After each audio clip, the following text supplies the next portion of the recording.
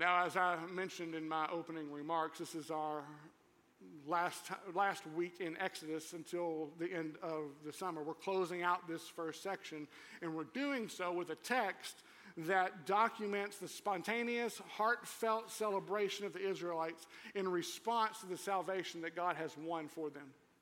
In the first 18 verses, we have what is known as the Song of Moses. You got to love the creativity that Moses had with the title of his song, like the Song of Moses.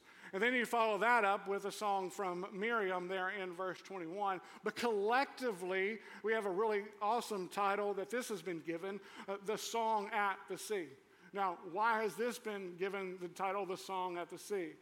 Because it was sung at the sea. It was sung on the other side of the Red Sea after the Israelites had made their way through and been delivered by God's grace.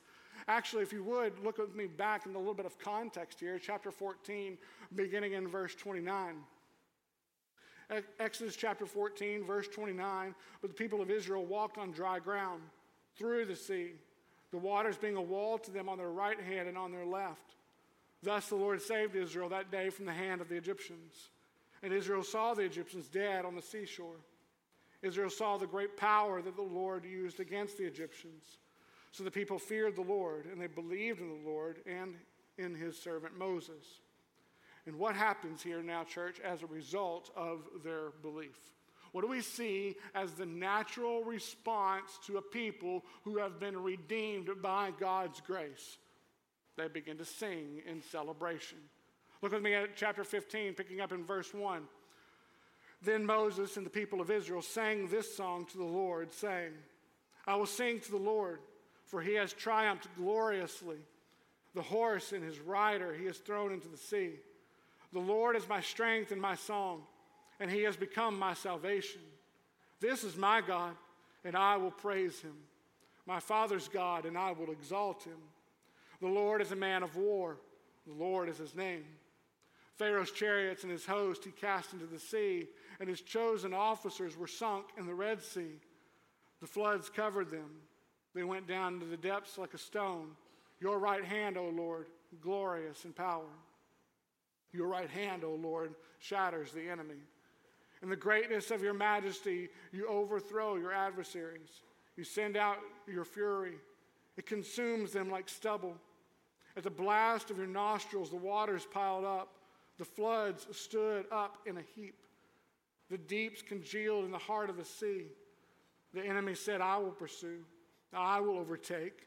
I will divide the spoil. My desire shall have its fill of them. I will draw my sword. My hand shall destroy them. You blew with your wind. The sea covered them. They sank like lead in the mighty waters.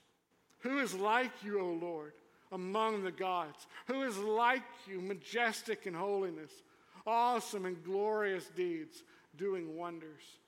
You stretched out your right hand. The earth swallowed them. You have led in your steadfast love the people whom you have redeemed. You have guided them by your strength to your holy abode. The peoples have heard. They tremble. Pangs have seized the inhabitants of Philistia. Now are the chiefs of Edom dismayed. Trembling seizes the leaders of Moab. All the inhabitants of Canaan have melted away. Terror and dread fall upon them because of the greatness of your arm. They are still as a stone. Till your people, O Lord, pass by. To the people pass by whom you have purchased. You will bring them in and plant them on your own mountain.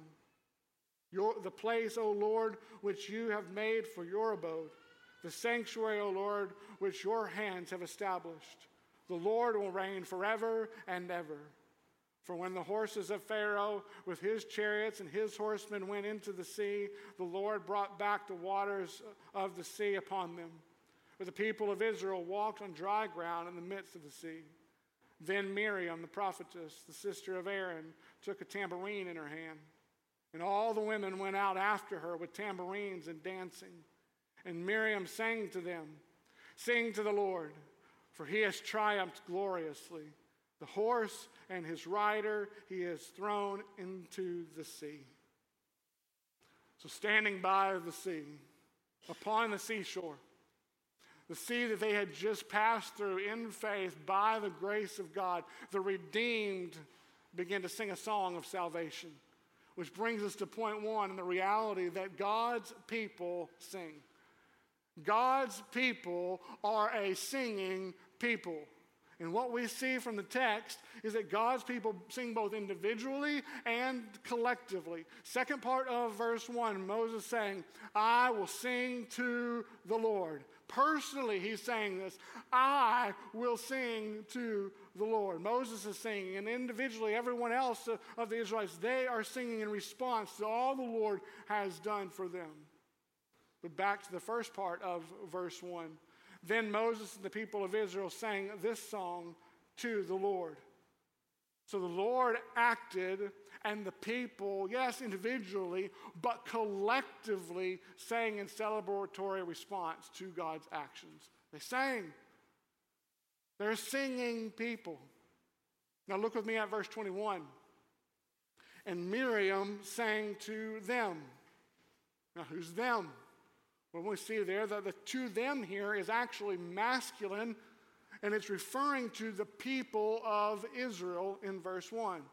Meaning it appears that verses 1 through 18 are actually the men who are doing the singing in verses 1 through 18. And then verse 21 is telling us it's the women who are doing the singing. Because we look at verse 20, then that's after this first group finishes singing, and we see this as a masculine group, and that's after the men finish singing, Miriam, the prophetess, the sister of Aaron, took a tambourine in her hand, and all the women went out after her with tambourines and dancing. Now, I would have loved to have watched this. This isn't some formal, prim, and proper choral concert with like just the black robes and somebody singing in a language that you don't understand and you're all, no. Like they are singing in celebration. They're celebrating through song that they have been redeemed. It's a heart cry that is coming out. And what are they singing? The exact same thing that the men just sang. Look at verse 21 and how verse 21 and verse 1 are exactly the same.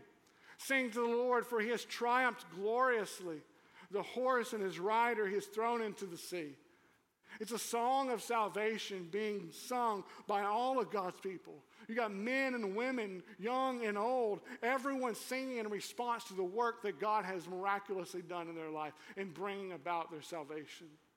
And what this is for us as the church, what this is a beautiful reminder of how the whole church is called to sing and offer the same kind of praise to God for the salvation that he has worked and obtained in our life through Christ. It's a reminder that we are people who are to sing praise to our great God. So we don't just sing because we have good voices. If that were the case, I'm out. Like I can't carry a tune in a bucket.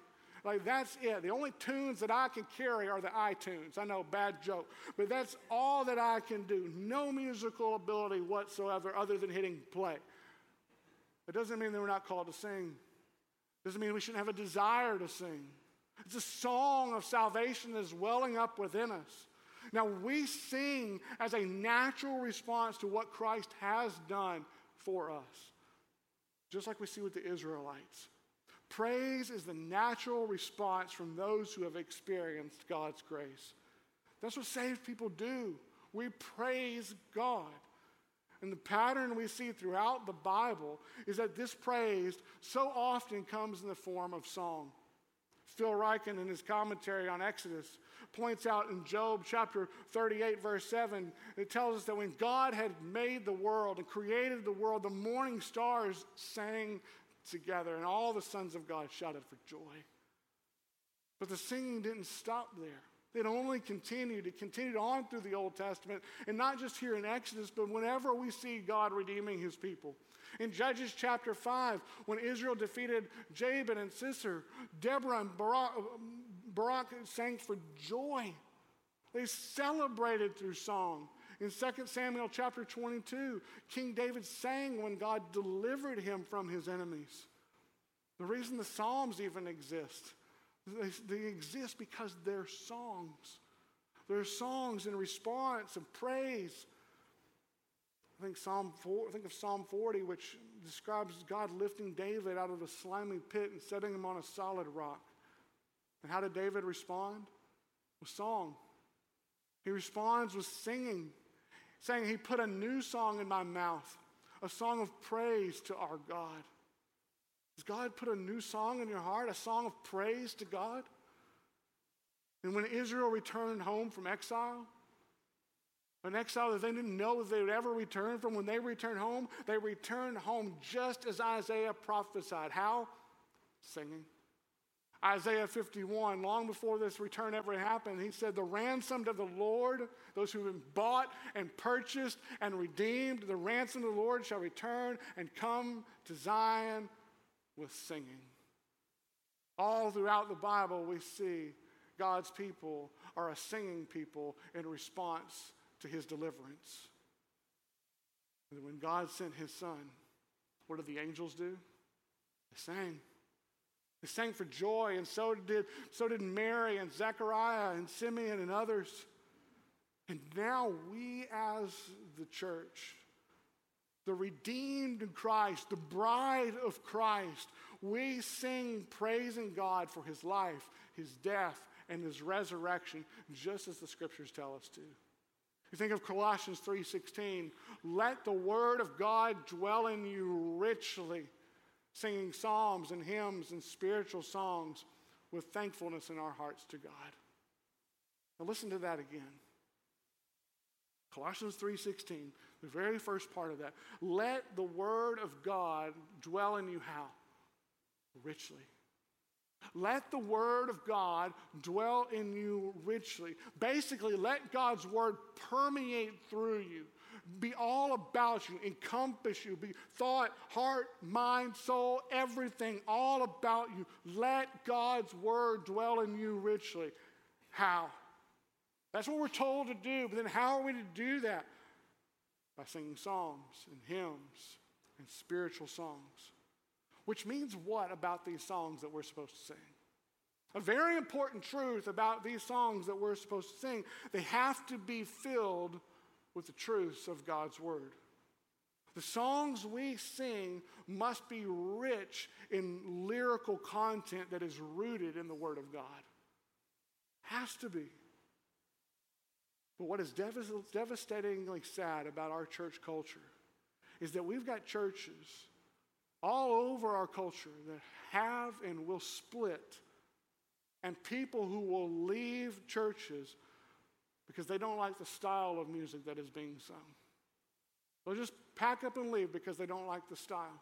It doesn't fit their preference. But at the same time, these same individuals don't care a lick about the lyrical content of the songs. In some cases, they'd rather sing about their preferred style regardless of the truthfulness or regardless of the depth of the song, care more about style, which is a direct and sad reflection of the health of the local church today. But notice how in this song that we're looking at, how the melody hasn't been preserved. Do you notice that? Nor has the melody been preserved in any of the songs that we see throughout Scripture. But what has been preserved? The lyrical content. The lyrical content has been preserved. See, styles are going to come and go. And we all have our own preferences. There's nothing wrong with having our own preference. There's nothing wrong with having various styles that we like to sing more or less of. They can be very helpful in helping us remember the lyrics. Music has a way of doing that, of helping us remember Scripture, remember truth, remembering these things. But it's the lyrical content sung over and over, year after year, that does what? That's what helps the Word of God to dwell richly within us. It's a natural way of remembering theological truth. It's a natural way to remember and to cling to the promises of God. That is, if we're singing the promises of God. Let's face it, you're going to remember like the songs way longer than you're going to remember any of my sermons. I understand that. I get that. I would love for you to remember all of my sermons, but I can't remember all of my sermons. So I can't remember even everything that I preached last week. So how am I going to expect you to remember everything that I preached last week? But what do songs do? They stick with us.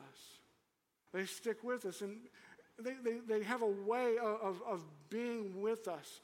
I mean, I can quote songs going all the way back to my childhood that I haven't heard in years, and you can do the same. Right now, if you drop the beat to any number of songs, whether it's Vanilla Ice, I can go there.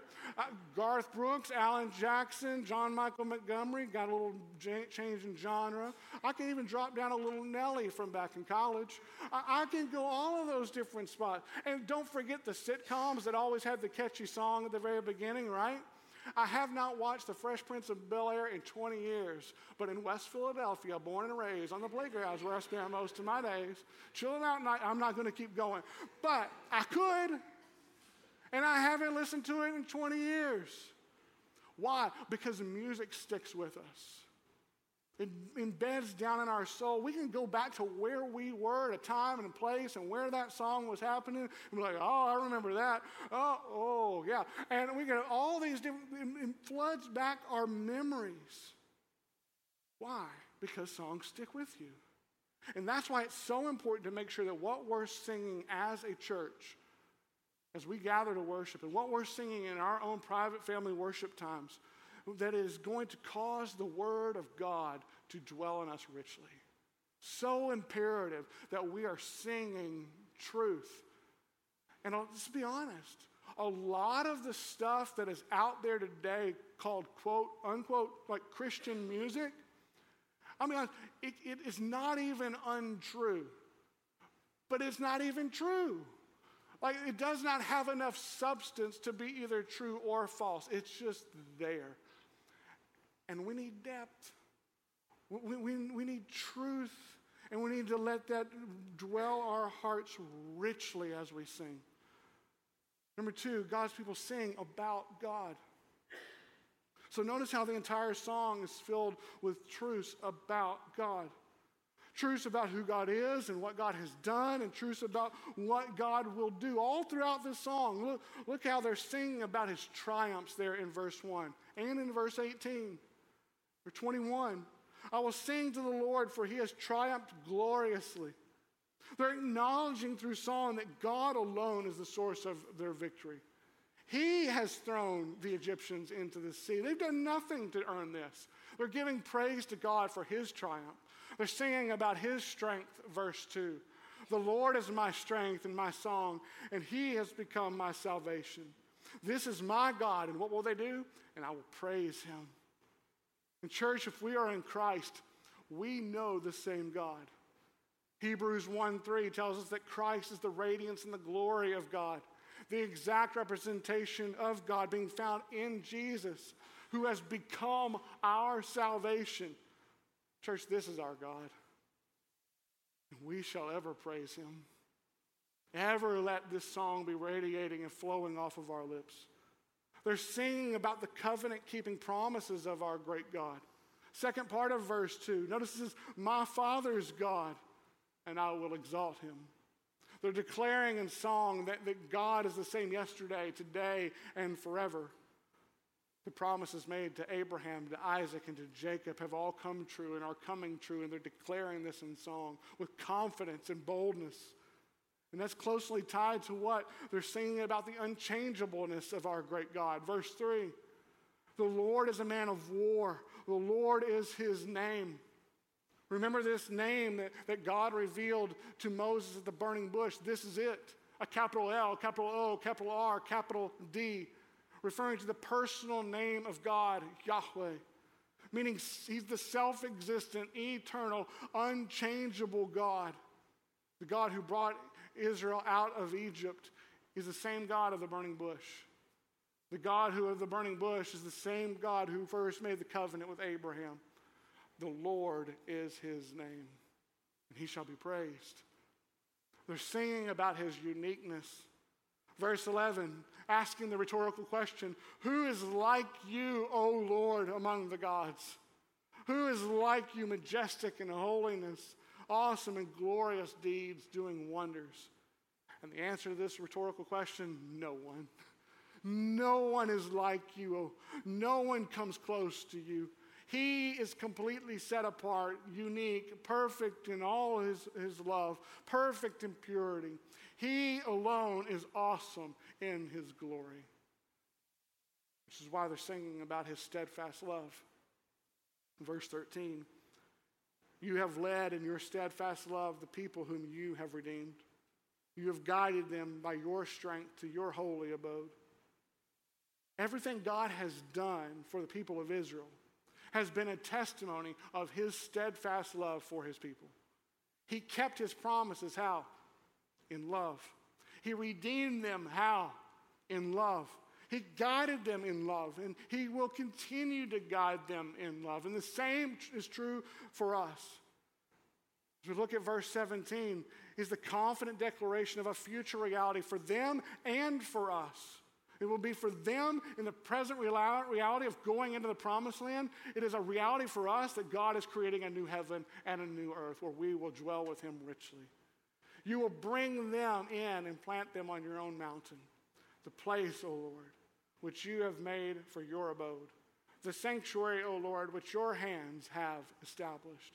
He's looking forward with the promises of God, and he's singing the promises of God with confidence. And they're singing about with eternity in mind. Verse 18, the Lord will reign forever and ever. So what they're singing of is the eternal nature of God's salvation.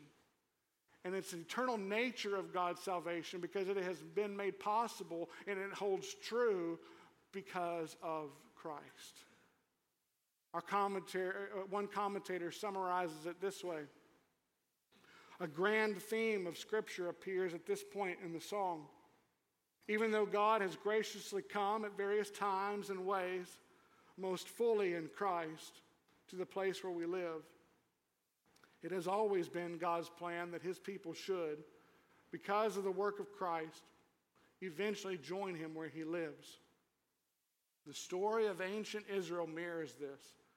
God called them out of where they had been born and had been living, Egypt, bound them to himself in a covenant at Sinai and again in Deuteronomy, and then led them to his holy dwelling, Israel, Jerusalem, the temple.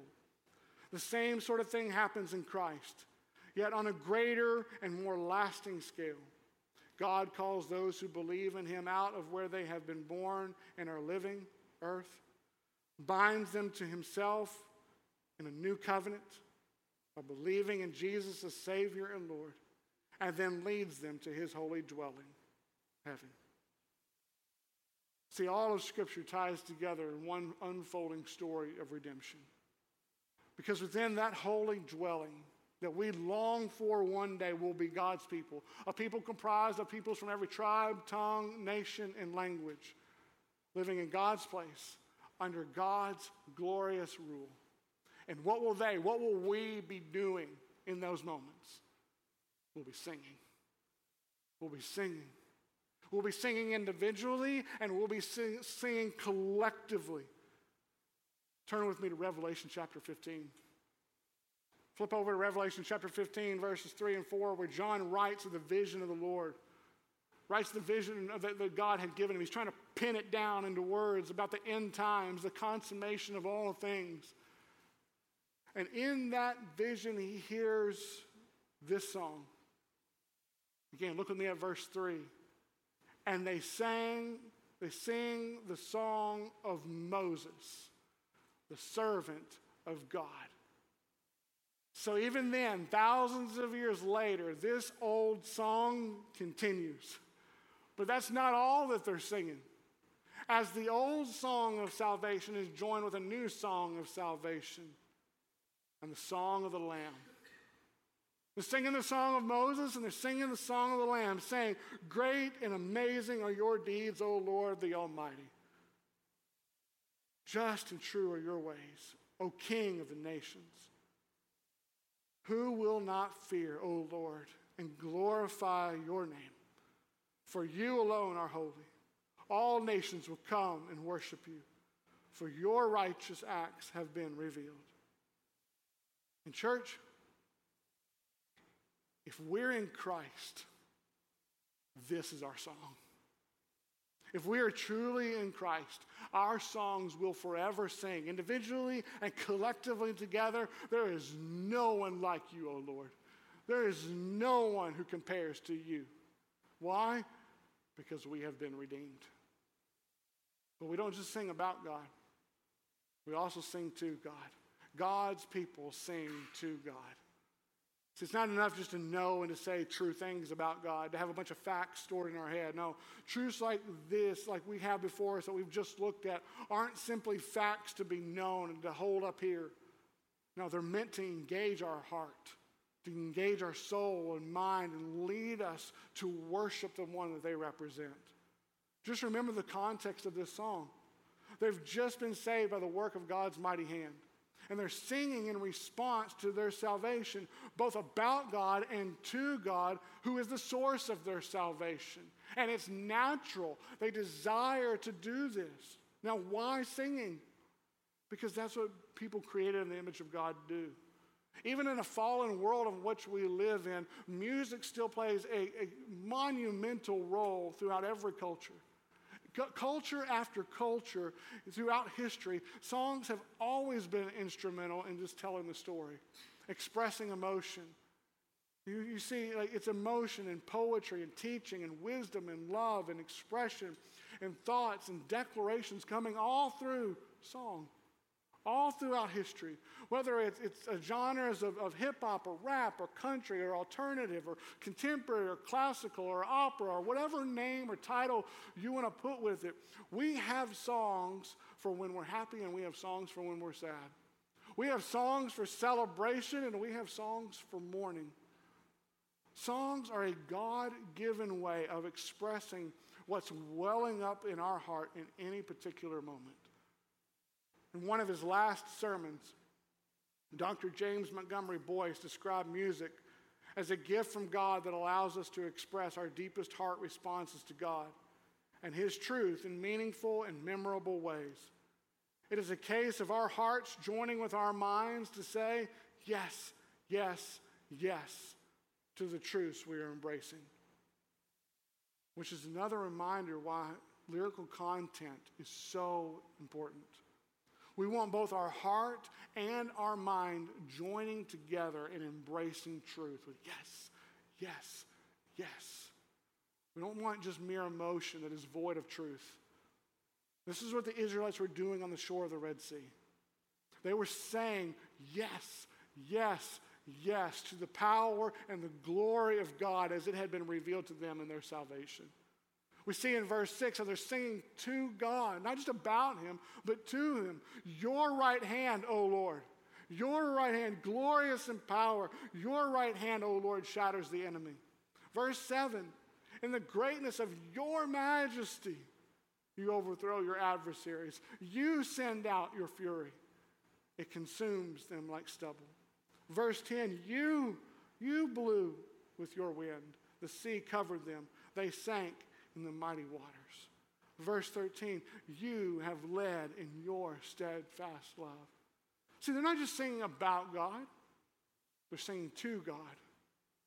You are these things, O Lord. And I believe the O Lord there is crucial. The O right there, because theology without the O is theology without knowing God, like knowing God. You may know God mentally, but you're not knowing God like heart, soul, mind, and strength if you don't know the O that comes here. Like, it's the theology without the O, it's dry, it's boring, it's merely academic. That's not the God of the Bible. Good theology is intended to drive our hearts to worship, to fan the flames to worship. It's intended to impact our emotions with biblical truth, not just mere emotionalism. It's not your right hand, Lord, glorious in power. We're not singing that. We're not singing your right hand, Lord, glorious. No, what are we singing? Your right hand, O Lord, glorious in power. It's welling up from within us. It's the O that's coming out. It's coming from a soul. It's not just singing facts, but singing facts that have and that are changing our life. Singing truths that are a declaration of who God is, what he's done, and what he promises to do. And we're saying yes, yes, yes. As we gather individually, as we gather collectively, we're saying yes, yes, yes to what God has done to redeem us, to bring us to salvation. It's a combination, church, of heart, soul, mind being impacted by what God has done. That's where the O comes from. So when we gather together as the people of God, as we sing, there are three things taking place. Well, there's three things that we're going to point out today. There's a whole lot more, but three things that we're pointing out today. One, we're individually and we're collectively worshiping the living God. We're praising him for the salvation that he has obtained for us in Christ. Two, we're encouraging one another in the faith. We're encouraging one another in the faith. We're collectively saying as we sing, yes, yes, yes, to the great truths of the gospel. And oh, what a testimony it is to the weary souls that are gathered to hear fellow brothers and sisters in Christ. Brothers and sisters who we know because we're doing life with one another. We're getting to know one another. And we know that they are going through difficult seasons. Yet, even in their difficult season, they're able to say, hallelujah, all I have is Christ. Hallelujah, Jesus is my life. What is happening in that moment? It's a combination of mind and heart joining together to praise God. To give testimony to, I don't know how this is going to turn out on my end, but I know ultimately how it's going to turn out. You are going to receive all glory, God. You have this under control. We're making a declaration, and that is encouraging. It's overwhelmingly encouraging to those in the congregation. So yes, chiefly we are singing about God and to God, but we're also singing about God to one another. There's something about having the voices of the congregation being heard from one side of the room to the other, hearing one another singing and encouraging each other through song. It's encouraging one another through sound theology that is proclaimed through song. And again, it's teaching. These are the songs that are going to last with you far longer than any sermon. I want sermons to be more like this. Year after year, a drip, drip, drip. Just slowly be making impact. Drip, drip, drip. Just a wearing away and teaching and encouraging every year. But songs, those are what we're singing in our homes. Those are what's popping in our minds as we're going down the road. Those are what's going to be sung at our funerals and our hospital beds. We want them to be encouraging us with the truth of God's word, teaching our little ones through song. I'll have Zach put it on the internet later, but one of our own, Rebecca Hall, did a wonderful, with some of our other folks, a wonderful little album that's of scripture that is put to song for children and adults to be able to memorize. Fantastic. There's other music out there like that as well. Awesome way to remember and to teach through song. And yet there's still another work taking place as we sing as a congregation. Our singing serves as a means of evangelism. Because without fail, there are those in attendance week after week who are unable to say yes, yes, yes. They don't even desire to say yes, yes, yes. And maybe they're actually even thinking, what in the world are these people saying? Singing about blood and wrath and redemption, like I don't get it. But yet they're singing with such emotion. They're singing with such passion. They're singing with such conviction. There's got to be something to this because it's like, I don't believe this, but they sure do, and I want to know more. There's something there to this that we go back and it opens up doors for evangelism. But what we're doing when we're singing, with songs laced with gospel truths and doing so with heartfelt emotion, is we're evangelizing. We're proclaiming the gospel through song. And the key word there is we. We're doing this together. We, the redeemed people, are joining with what redeemed people throughout history have done. We're singing a song of salvation. So what we're going to do now is we're going to briefly pray. And then we're going to sing. And we're going to sing in response to what Christ has done for us. Let's pray. Oh, Lord, thank you for the gift and the ability to sing. Thank you for allowing us as the church to gather together and sing songs of praise about you and to you week after week. And thank you most of all for the redemption that is found in Christ and the reason for which we sing. Thank you. And it's to him we collectively sing now. In Jesus' name, amen.